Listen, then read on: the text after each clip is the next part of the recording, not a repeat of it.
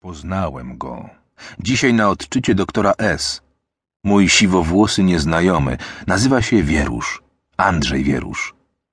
Znajomość zawarliśmy w czasie dyskusji, jaka rozwinęła się po prelekcji. Temat jej poruszający zagadnienie reinkarnacji i prawa karmy żywo nas obu zainteresował. Zabierałem parę razy głos, polemizując z prelegentem. Wierusz mi odpowiadał, biorąc poniekąd jego stronę. Po zamknięciu pogadanki zbliżył się do mnie jako pierwszy i przedstawił się. Głos jego cichy, a głęboki i łagodny uśmiech przewijający się na ustach, ilekroć mówi, działają ujmująco. Człowiek ten budzi od pierwszego słowa sympatię i zaufanie. Kto wie, czy nie będziemy przyjaciółmi. Zaprosił mnie do siebie jeszcze tegoż wieczora na skromną kolację. Przyjąłem z miłą chęcią i byłem przyjemnie zdziwiony, gdy zamiast, jak przypuszczałem, na jakieś liche poddasze, zaprowadził mnie do pięknej parterowej willi w głębi zacisznego ogrodu przy ulicy Parkowej. W urządzeniu wnętrza uderzał na pierwszy rzut oka surowy, niemal purytanizm. Wierusz zajmował właściwie tylko 2 pokoje, sypialnię, wyposażoną po spartańsku, tylko w najkonieczniejsze sprzęty i pracownię. Duży, za dnia jasno oświetlony słońcem pokój z parą wielkich gotyckich okien. Pozostałe 2 ubikacje zawierały bibliotekę, która przedstawiała się imponująco. Wszystkie ściany były pokryte literalnie, od posadzki po strop książkami. Korzystając z chwilowej nieobecności gospodarza, który poszedł wydać instrukcje co do wieczerzy, przejrzałem kilka bibliotecznych kondygnacyj, orientując się w treści po tabliczkach przybitych na półkach. Przeważały dzieła treści filozoficznej. Z podziwem przekonałem się, że Wierusz posiadał pracę niemal wszystkich największych myślicieli, od czasów najdawniejszych aż do doby współczesnej. Niemniej bogato przedstawiał się zbiór dzieł z zakresu psychologii i nauk przyrodniczych. Nie brakło też książek poświęconych dociekaniom matematycznym i astronomii.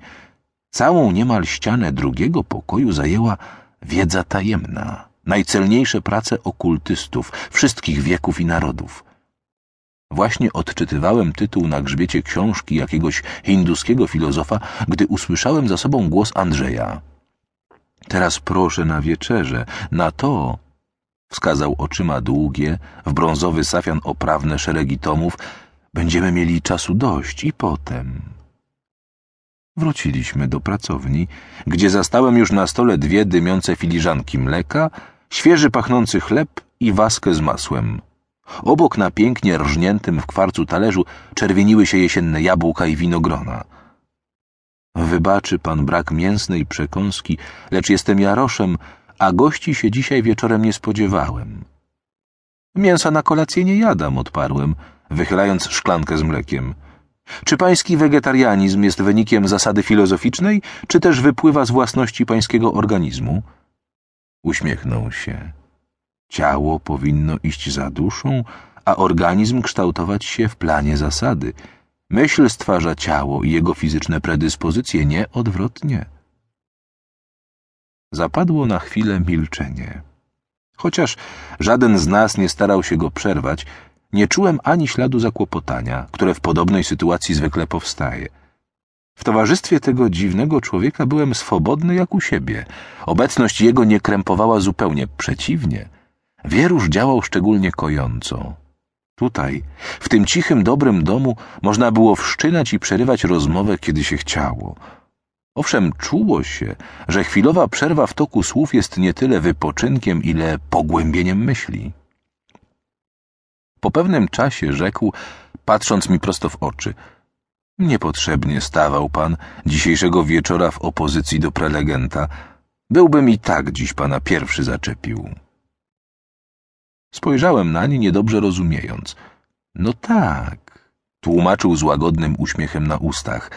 Właściwie bowiem chciał pan polemizować ze mną, nie z nim. Widząc, że poniekąd trzymam jego stronę, usiłował pan, wbrew przekonaniu, przeciwstawić mu się, aby mnie wyciągnąć na słowo i w ten sposób wejść ze mną w bliższą styczność. Mimo woli zarumieniłem się. Andrzej w tajemniczy sposób odgadł intencję, którą sam sobie w ciągu dyskusji tylko bardzo niewyraźnie uświadamiałem. Istotnie, przyznałem, pochylając głowę, zwrócił mi pan uwagę na rzecz, z której sam sobie nie zdawałem jasno sprawy. Pan czytał w moich